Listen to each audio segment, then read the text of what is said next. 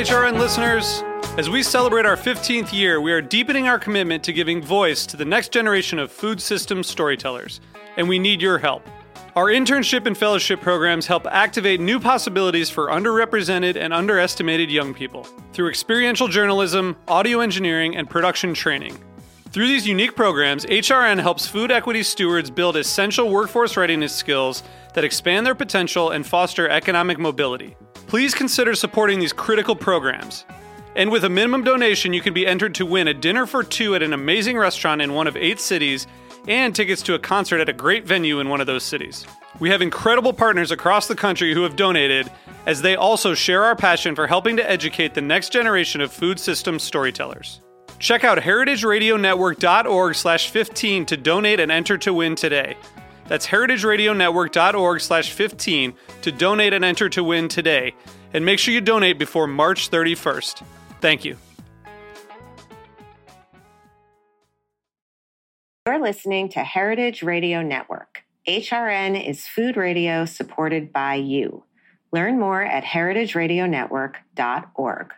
This episode is brought to you by Wisconsin Cheese. We've been making cheese in Wisconsin since before we were even a state, which may be one reason why we win so many awards for it. It's what happens when a whole state dreams in cheese. Find your next favorite cheese at wisconsincheese.com.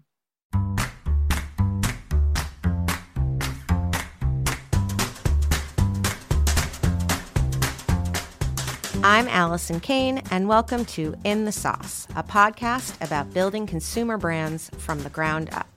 I love doing this show because I get to interview everyone from production gurus to marketing and social media mavens, anyone who can guide me on this crazy journey. This is the story of building Haven's Kitchen sauces, but it's also the story of every growing brand because we're all in the sauce. Today, I'm speaking with Lauren Chun, founder of Mother-in-Law's, the crowd favorite brand that started the fermented foods craze way back in 2009. Known for its beloved kimchi, gochujang, and gochugaru, Mother-in-Law's began with a single SKU House Napa Cabbage Reserve kimchi delivered to specialty grocery stores like Dean and DeLuca.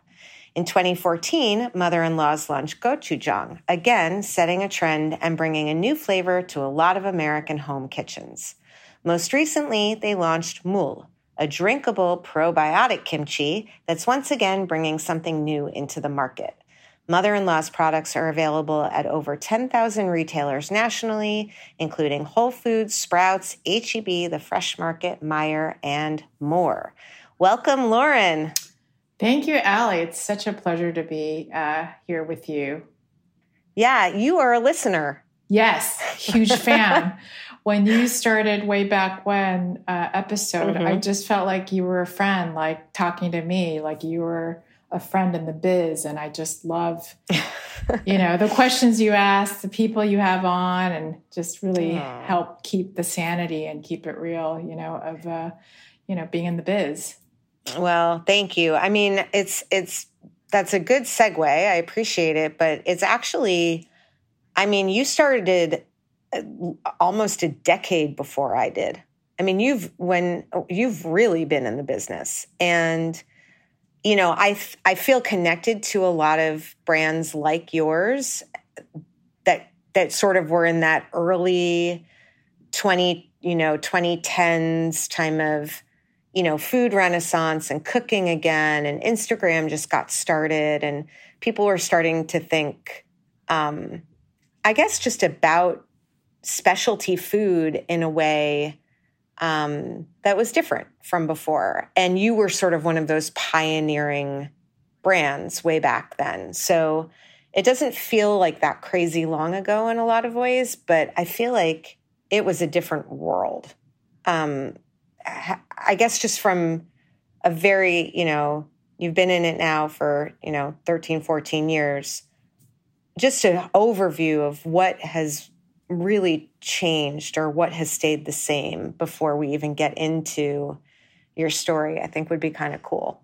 Yeah, no, thank you. And thank you for so, poignantly really bringing up that time frame, because it really was a food renaissance. And I think it was that time of local food movement and the Brooklyn, food crafts movement. I mean, the Brooklyn thing was just happening. And interesting, it was happening at sort of the worst kind of financial crisis and everyone losing jobs, and myself included. Really was like the impetus of building these huge kind of, movements, if you will. But it really was this kind of renaissance of people really taking action and caring about the food and what kind of food they were buying and eating and choosing. So it was a really just an amazing kind of movement to be part of. Yep. Jumping on that, because I do want to hear sort of your overview, but that is such an interesting point. And I was just talking about it with my team because, I don't know that they've been through, as professionals in a career, through a cycle like this. Yeah. It's really interesting to sort of see what comes out of, they always talk about the Malibu fires, and not to make light of anyone's experience there, but after the fire, there tends to be this massive rebirth of, that's just sort of ecologically what happens. And I think it's also true with us. We have these periods where things get maybe a bit over bloated and so much money into something and so much craziness. And then inevitably a bubble bursts. And then you have all this pent up creativity and people just have to be super scrappy. But there's something like earthing about it in a way. And that is, I was a part of that just because I had the cooking school and I got to be with all of the people making products all the time. But I didn't make one at that point. So what was it like to go into the world like that? And I guess going back to the other question, what's been the big shift, would you say? Yeah, and I do think that, just like, you're saying, anytime I think there is like this kind of hardship or recession or, pandemic, like there is something that is like the silver lining that comes out of it.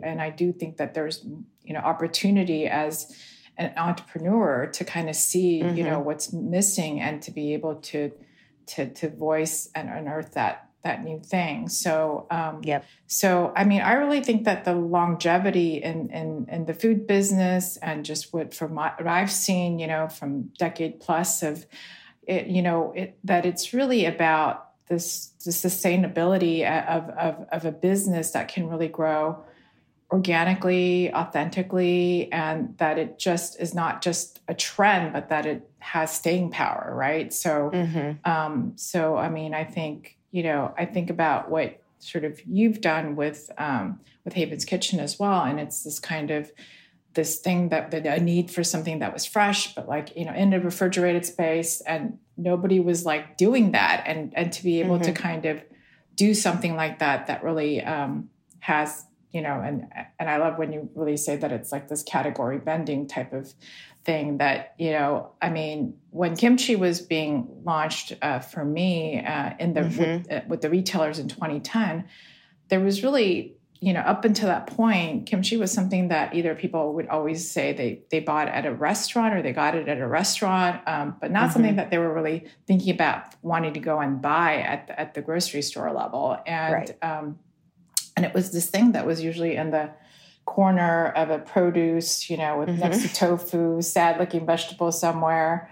And then with when Whole Foods was really kind of, becoming such a dominant player and really kind of creating the natural foods category, kimchi went into that sort of fermented dairy. And that's really kind of when it really kind of had this cachet of being something new, if you will. And that was so you started, I love the story about like going into Dean and DeLuca and then being like, why isn't it here? And then it was there because you made it there. Yeah. It was like, talk about You put it there. Yeah, exactly. Yeah. You manifested that. Yeah. I mean, some people might not even know what Dean and DeLuca was who were listening to this, which is kind of wild. Like, I think that the world of specialty food has kind of morphed into, all the channels have sort of bled into each other a little bit. But what year did it launch in Whole Foods?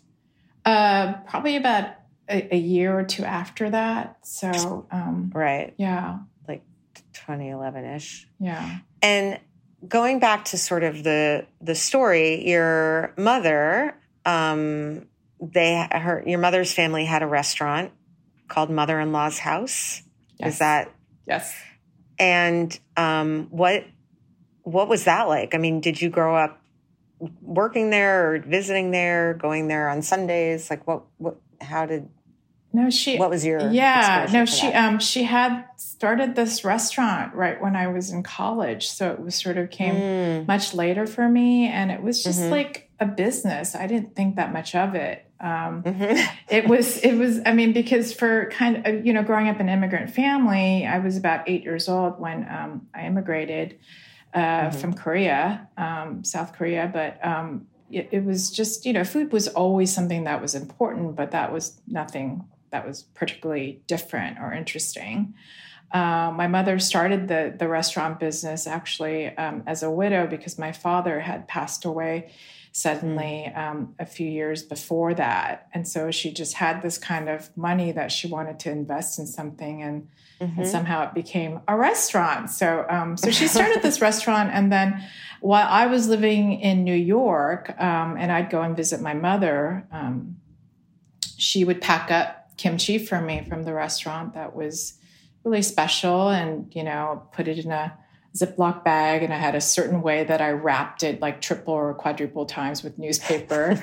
and I had a really good system of being able to check it in and bring it to New York. And I'd share it with my roommates who really, one roommate loved it, the other one not so much, but it was just something that was just a little piece of home and that I always had with me. And little did I know that, about 10 years of doing that all of a sudden I would launch, a business, selling kimchi. And how did that end up? I mean, I know you were into wine I think you went to, why am I spacing on like the big food thing?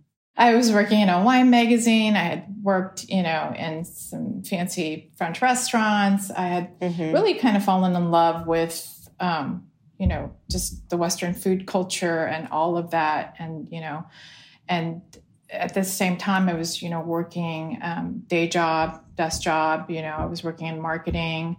And when I lost that last sort of job back in 2008, I just really was soul searching because I couldn't figure out, well, I don't want to have a restaurant. I've seen my mother run a restaurant. I don't, that's not what I want to do.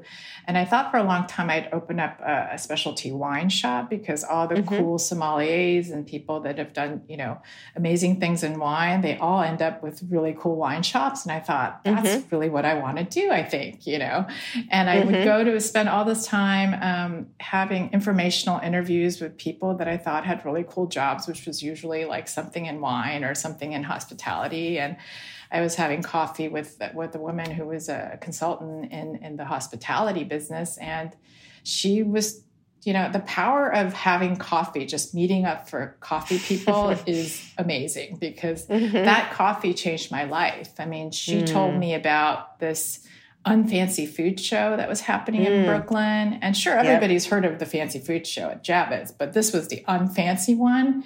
And so that's when I heard about all the makers of, food that were making it and selling it, and this was also about the time when that whole thing was happening in Greenpoint and there was an article in the New York Times and they had to shut it down and all this, I know it's like history. No, I mean, it's so crazy to think like I really divide the world a little bit into befores and afters. Like there was before the financial crisis and after. Then honestly, like it sounds nuts, but there was before Instagram and after. Right. And for food, everything changed. Everything changed because all of a sudden people were taking photographs of what they were eating, where they were eating. And it became like, I guess sort of a social flex in a way to show the breadth of your palate. Yeah. And how many different types of foods, you have experienced. And then it got into, now I can make those things, which ended up fueling the cooking school growth, which, I had no idea was going to happen. But you go to the Unfancy Food Show. I mean, kimchi at that point, safe to say that it was not in a lot of American home kitchens. No, but I mean, what was interesting to me, though, was right around, because I used to read the New York Times, like Wednesday food section, like it was the Wall Street Journal. It was like the thing that I would wait, print edition people, Yeah, of course. To read all the stories. And I remember it was about the time the Twitter and, Kogi Truck, the chef in LA, Roy Choi, and he was calling it his, food truck, kimchi tacos and kimchi, right. And I thought, interesting. It's already in, the consciousness of Americans in a way that you would have never, ever in a million years imagined. Now everybody's talking about this kimchi taco truck, because of Twitter. And I remember that sort of being like kind of like a clue when I was really trying to search for like, what kind of business would I want to have? During that time. So yeah, I could have never imagined. And yet like, that was really just like a sign, if you will, like everybody's talking about kimchi, but people probably don't even know what kimchi is. And when you went into Whole Foods a couple of years later, I'm just wondering, like, how did they even know what to expect from a velocity perspective? I mean, I assume you were next to good old-fashioned pickles and sauerkraut, which is basically where we are now. Right. I mean, we're all, I think, together still. Did they even know, was the plan, okay, this is, going to all of a sudden start being a part of the zeitgeist? Or was the plan, okay, there are people who are clearly looking for this, so it's something that we have to have for a certain amount of people, and we understand it's not going to necessarily fly off every shelf? Like, were there discussions about it with Whole Foods? No, I mean, I think they had one, kimchi on the shelf. It was the one with the lady's face, that had been around every co-op, I think, in the Northeast for a really long time. And sort of going in as a newbie, I had no idea. Every time I would do demos and Whole Foods, and that's basically all I did for the first 3 to 4 years of the business, is I had a system. I'd have this, portable little table with, and had my whole demo kit, and I just set up shop. Sometimes I'd do 2 a day, sometimes just, and I would just go and meet people and talk about kimchi. And people would literally tell me like, this jar is too big. We're talking about a 16-ounce jar, standard. I'm like, really, how small do you think it should be? They're like, oh, you want it kind of small. They're like, I'd have people would be like, and in my mind, I thought, well, are people buying this like once a month, once every 3 months? Like, how long is it taking them to eat this? Because then people would ask me stuff like, well, how many bites of this do I have to eat a day for the probiotics? Or like, tell me, like, so from a velocity standpoint, I had no idea what number I was supposed to hit, All I know is that I would show up at the demos, and if my success was if I could get, a case and a half, 2 cases, in somebody's basket that they never thought of buying kimchi, that was my mission, to get people to taste it and eat it, Yeah. I mean, and your mission, in the store is sort of similar to what your mission was in general, because, you not only had to show people that this tasted good, but literally start, I would imagine, with a lot of people at like square one. What is this? Exactly. And then there's the whole benefits story. I mean, now gut health is gut health, and everyone knows probiotics and fermentation and all that. But it was kind of starting maybe a little bit in 2011, but I don't recall it being top of mind. There's certainly the word functional wasn't even in the zeitgeist at that point. Yeah, absolutely. And I think that was really what sort of drove me to want to work on the cookbook. And, 2.5 years into it. And, I had friends that I was sharing, the communal kitchen with that, had cookbooks. And I was just asking about this idea. I said, I really want to work on a cookbook so I could educate people and tell people the kimchi story and say, it's not just Napa cabbage. You can make it with any vegetables. It's a seasonal pickling tradition, much like any pickling tradition. And, and then to show, how to eat it, like, what do you cook with it, and I think, the best sort of idea was to really kind of take this idea of kimchi and a grilled cheese sandwich and make a kimchi grilled cheese sandwich. I once sold out of all the cheese and all the kimchi and standing in the corner of the store, and people were like, I'm going to go home and make that, So it's really being able to tell that story and be able to tell, this, what is kimchi and talk about probiotics too, in a way that really hadn't been before. And interestingly enough, at the time too, and I was doing a ton of I'm trying to understand, what was it about, sauerkraut, and sauerkraut became this thing that became shelf stable. So it was really confusing for many people to understand the link between, what is raw fermented vegetables. Right. Yeah. Now it seems like, okay, obviously the probiotics are alive and they need, that refrigeration to stay potent. And, right. Once it's hot filled, they're all, dead and the whole thing. But, I'm just picturing you back then, and people didn't even, I was giving farmers market tours those years, 3 times a week, and people just didn't even understand. Michael Pollan had just written Omnivore's Dilemma. Right. People were so disconnected from food and so disconnected from why certain foods are good. It's so interesting, actually, when you think about just what happened in the next decade. What surprised you back then? It sounds to me like the way you tell the story, you sound like you were just kind of like, okay, this is good. Now I'm going here and now I'm getting, but it must have been hard. I think it's hard now creating sort of a new category, going back up to the beginning. You were really trailblazing. Oh, thank you. Yeah, no, you were. Yeah. And that must not, I would imagine that was frustrating. And yet here you are, you're in 10,000 stores with stores like Meijer, which aren't necessarily known for, being cutting edge.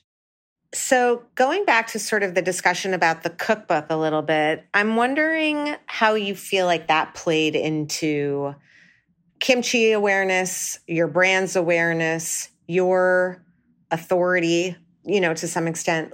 Do you think that it built brand recognition for you? Or do you think it's one of those things that just is good to have when you're meeting new buyers and things like that?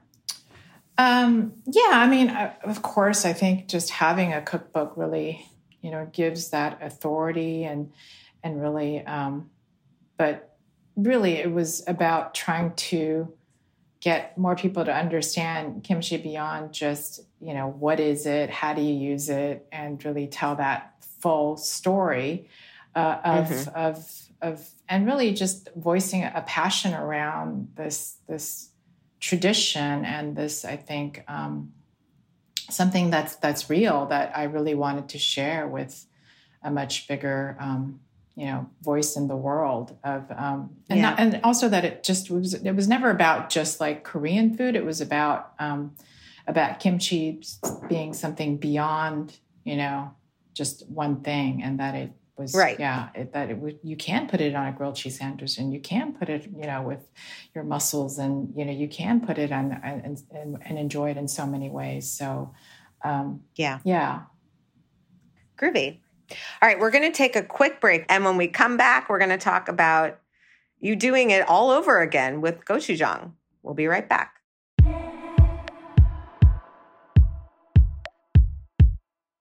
This episode is brought to you by Wisconsin Cheese.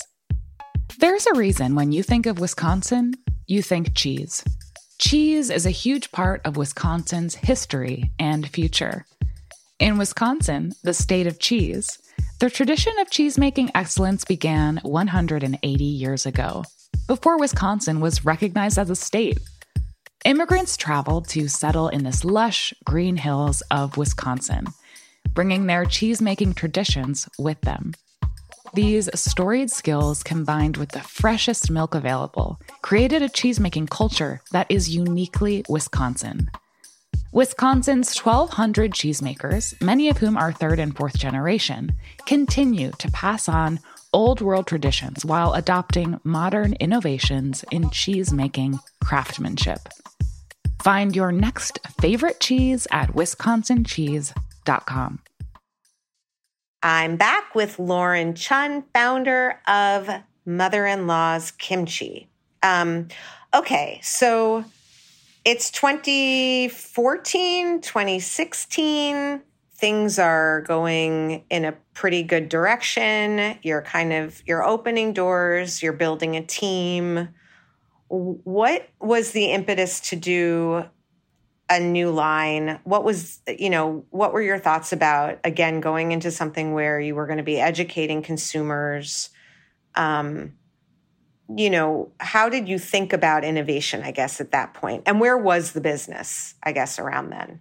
Well, we were just starting to sell at Whole Foods and, region by region. It was still, I was a one-woman shop for like first 5 years of the business, if you can believe it. Amazing. Yeah.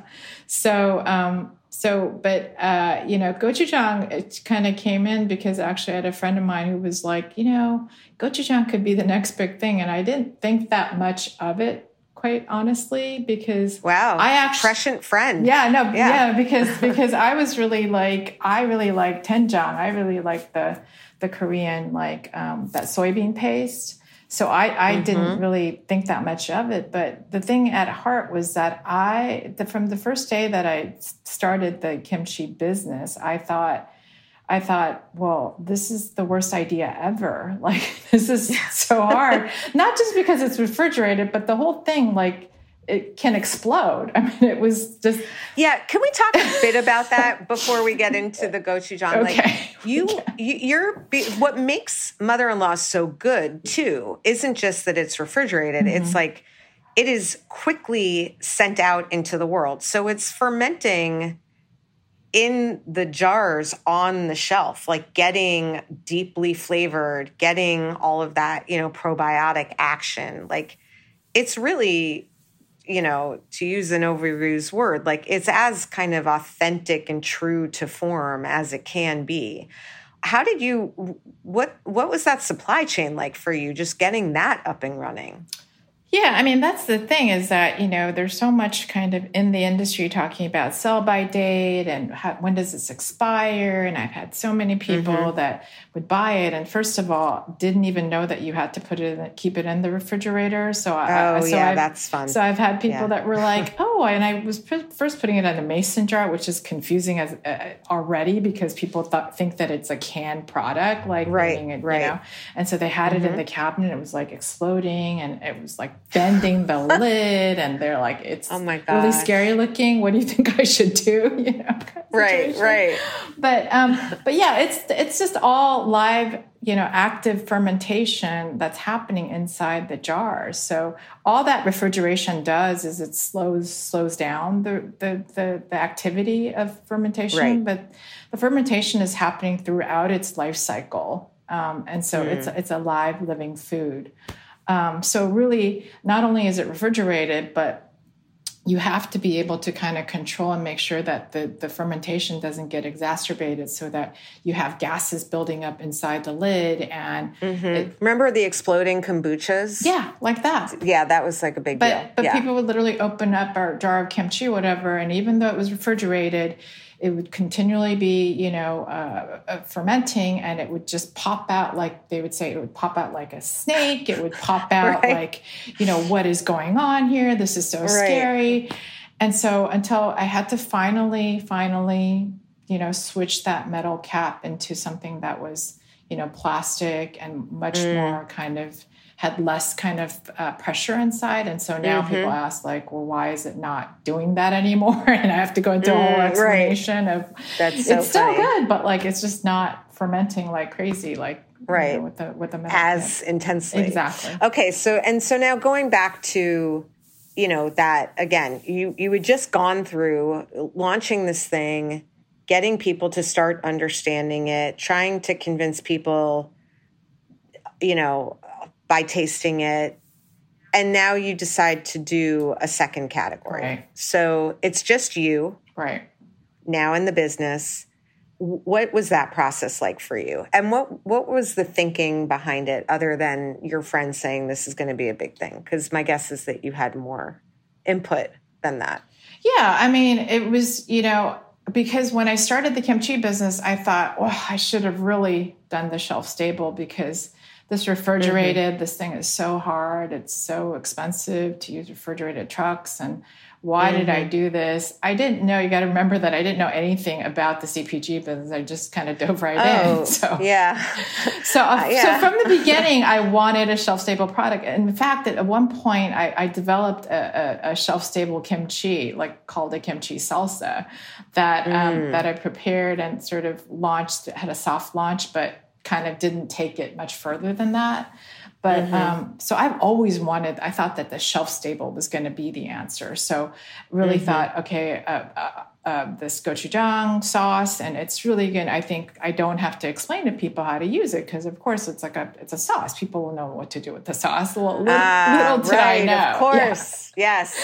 I made the same rookie error when I was like, what do you mean? What do you do? You put it on stuff. Exactly. But where's the recipe? Right. Like, what recipe? Right. So you didn't think you were actually going to have to do that much consumer education, with this. But I realized it was right around the whole explosive growth with sriracha. It was about 2014. And it was really the next kind of iteration, but I had to be really careful to tell people, like, this is not a hot sauce. It's not a hot sauce. It's not trying to like get so hot in your mouth that you use it like a hot sauce. Not only that, the paste is thick, and I keep having to tell people it's like a consistency of a tomato concentrate paste, Right. So, and then we made sauces that went along with it. And there was a whole back and forth about line pricing and why it should be different price versus the same price. But I was like, it has to be different price because it's a different, product. But I think from the buyer's perspective, it was always kind of like, well, it's like, it should just be a line price item and pushing back on that. So there were those moments throughout the journey where I was just always kind of pushing back, and trying to really stay true to what I believed was the right way to educate and communicate the product. And was it easier the second time around? I mean, I'm hoping that Shelf Stable has, privileges that Fresh does not. We talked about this. We're, fingers crossed. I also think it's going to have, liabilities, right? There's going to be more competition for the shelf space, and I'm going to be playing against bigger, competitor. There is no competitor right now. So I'm going to have some competition in this next space. But were you, did you find that, some of the muscles that you had built, maybe some of the retailer relationships, like, was it easier launching, I guess, because you had done it before? And if so, why, and what was harder? Yeah, I mean, I think I was just taking the learnings of the first few years of business, with the refrigerated, but really trying to make sure that I had, good margins built in for marketing and things like that. But I think what I found out really kind of quickly was just how vastly different the shelf-stable product is, because and everything is like the grass is greener on the other side, in this business, maybe in life and everything that we do, but it's just, it's like an inverse relationship. So with the shelf-stable, you get the distribution, but the velocities are so much slower than a fresh product that it's in a way, like if I look at both the product lines, I'm like, well, you kind of have best of both worlds. I mean, it seems like a little crazy to navigate because you have two different sets of buyers, two different, temperatures, two different supply chains and all that stuff. But in a way, you get to see like all your children and be able to see how different they behave and how complementary they can be. Yeah. I mean, I always go back to gardening and, agriculture, but, you don't want to build a monoculture, ever. You never want to plant just potatoes. We all know how that ends.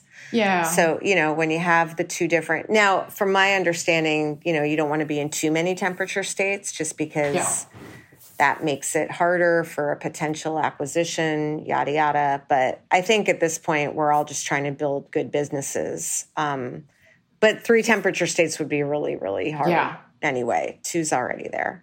And so did you, in launching, I guess, that second line, did it make you change anything with your first line? Like, are you like, oh, this is how I should have been doing this all along or anything like that? And then did you hire a team? I'm assuming that you're not still just one person. No, after right around 2015 is when we started to really hire the first kind of crew of team. We were building it from then on, really, but having the 2 different product lines. And I think I really wanted to keep the line really kind of true and authentic. So, whether it was a decision to be, in glass and all of those kind of decisions that you make on packaging, because that's also about the time when so much, pouches were happening and things like that.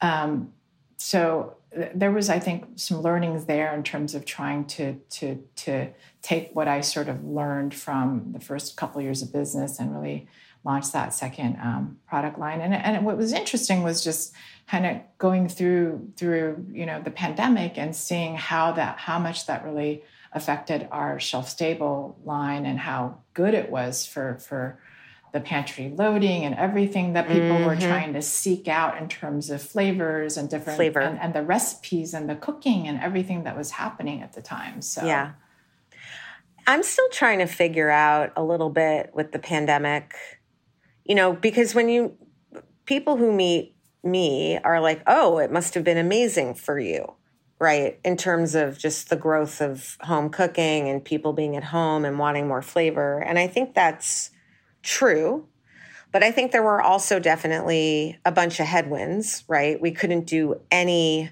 demos. I mean, we went global with Whole Foods the day that America shut down. Right. Literally. Yeah. It was like a miracle that the UNFI trucks got to Whole Foods. Right. And we had, squirreled away, a chunk of cash to do demos in different places around the country. And we couldn't do anything. And so, and people weren't going into stores. They were ordering what they already kind of knew and loved. And now I think it's interesting because a lot of people do have some basic cooking skills that they're not letting it go. I mean, I think the data is pretty much in. Like over 75% of people plan on cooking as much as they did, before. If not, just because they've gotten over some of those educational barriers, I think. But I think, to your point, the pantry loading, they're also going out more again. I think we're all going to start to see, we don't even know what to make of the velocities, I guess is my point. Are you, how do you think, what's your sort of take on, cooking and flavor, and what do you think is the direction? You've been doing this a while. You've seen cycles, you've seen ebbs and flows, maybe not a pandemic, but what's your sort of big picture takeaway, do you think? I mean, I think what is authentic and real and what really adds value in people's lives, it's something that they want to have around, it's something that they want to, and I think that just the amount of probably recipes on gochujang for, alone during the last couple of years, but like having it be this kind of key ingredient or these key flavors. I mean, the fact that you can build something with passion, and I think with something that you really believe in, it's something that I think people really, respond to, and something that resonates. They can feel. Yeah, because I mean, we have some of the highest kind of organic, content, like of recipes and people cooking, on social media with mother-in-law's gochujang or kimchi, and people are like, oh, I have you in my fridge, or I have you in my pantry or something, and that is something that is really worthwhile. So I think it's just really being able to be your authentic self, and bring that into the category is something that really will serve you, I think, in the long run. And you're doing it again. Yes. So you've now introduced a lot of people, by the way, when I was talking to my team, they were all like, the mul kimchi is my favorite. So it's a drinkable kimchi. It's like a little bit more liquid than cabbagey is what I'm sort of picking up. What's the plan here? What's the innovation plan? What were you thinking? Why is this your new thing? Everyone that I talked to was very excited about it. Oh, thank you. Tell me more. So I thought a lot about, kombucha. So mul kimchi is something that's also in the cookbook, something that you grow up eating your whole life as a Korean, especially on hot, sweltering days. You would have this kind of instant, kind of cold brothy. It's like a cold kimchi broth with some bits of Napa cabbage, and you make it on its own. It's not like a runoff or whatnot. That people, right, it's not the other thing. Yeah, right. So you would have this refreshingly chilled, just spritzy thing, and you would have boil some quick like noodles, somen, buckwheat noodles, whatever you have on hand, and rinse that in cold water, and you throw it down on this cold broth, and you'd have this most refreshing, gut happy, just 3-minute like pure kimchi broth, ramen, and cold. It's delicious. You sprinkle a little bit of sesame oil on top with little scallions, and that's like your complete meal. So you kind of grow up eating this your whole life. And I thought it was really about timing. I, in my mind, wanted to launch this, years ago, especially with kombucha becoming a thing. And now that kombucha and other sodas and this flavor of the savoriness of the thing that you want, pickly, briny. Exactly. That I thought, well, now's the time to really talk about mul kimchi. The problem, though, I think that, the challenge is that most Americans we don't live in a culture of, cold noodles now, but who would have thought, 5-10 years ago that you would see the amount of ramen that there is in every place you look. Everyone knows ramen. I mean, who would have thought, 30 years ago that Americans would be eating sushi the way that it's available everywhere, right? Yeah. So, but it really kind of comes from my love of just really that idea of eating a probiotic rich, meal that in and of itself, and how refreshing and healthy, gut friendly, all that. Because when I travel and I come back from a trip, whatever, there's nothing like kimchi soup, or I'll have some type of that kind of briny probiotic thing that makes you feel just recharged. Right. So, in terms of, just last question, I guess, in terms of merchandising, is it next to the original kimchi in that refrigerated sort of pickle fermented set, or is it going to be in a more drinkable or ready to eat soups, or where? And did you have to kind of walk the buyers through that to get them to understand? Yeah, so again, so interesting because I spent R&D packaging firm to launch mul kimchi first in more of a packaging that looks like a drink, and it was really kind of confusing, I think, for people, because they're like, well, is it a drink? What do I do with it? How do I use it? And then we decided to go back to our roots and say, no, it's actually going to be a line extension of our reserve kimchi in a glass jar. And that's where it's going to live. And so people can understand that it's another way to eat and enjoy kimchi and not just a drink. But that's really, the question is where would you put it, and we've really decided that it should live with the other kimchi. Yeah. I mean, it's so funny because I remember the first question someone asked me when I was like, look, we're going to put, all our sauces from the cooking classes into pouches and they're refrigerated. Someone was like, where does it go? And I'm like, what? Like, what do you mean? It can go anywhere. Kind of like it can go on anything. All right. I know you said before, and I thought it was really beautiful, anything that adds value and authenticity to, will shine through and will have staying power. Is there any sort of other word of wisdom that you would like to leave with earlier stage founders who haven't been doing it for, 13, 14 years successfully?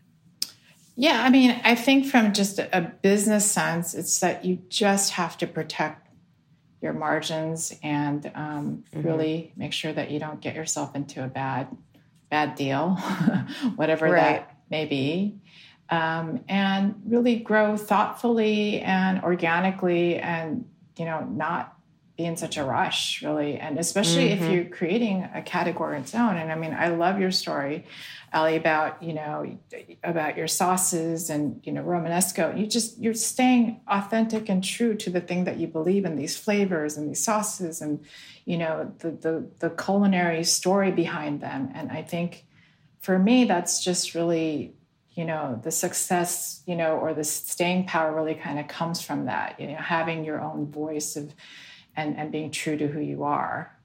Because, Yeah. And you're right. Protecting your margins, doing it, because I think the slow, that slow and steady growth is real and it's great.